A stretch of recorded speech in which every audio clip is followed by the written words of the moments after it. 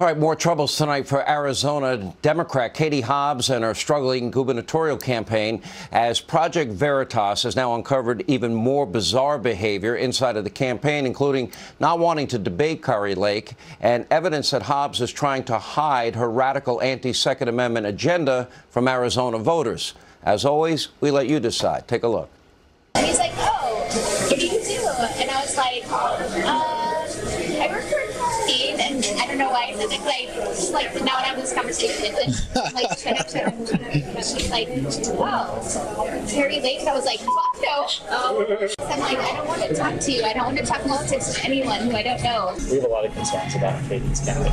Why? Lots of stuff. Not debating Kari Lake, which is... Why not? We don't know. So that's sort of thing. Would Katie support something like an assault weapons ban? If she could, yeah. I mean, the problem is that's a federal issue, right?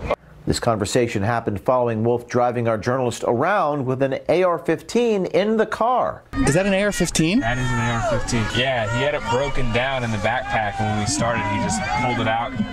It can fit in a backpack? Yeah, this folds down. It's a crowd control weapon. Easier to fire than a handgun. How's it going? Didn't mean to scare you there.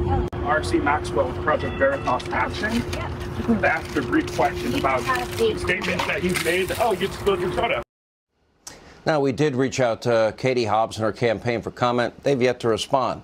So why won't these Democrats debate? Why won't they agree to debates earlier before voting begins?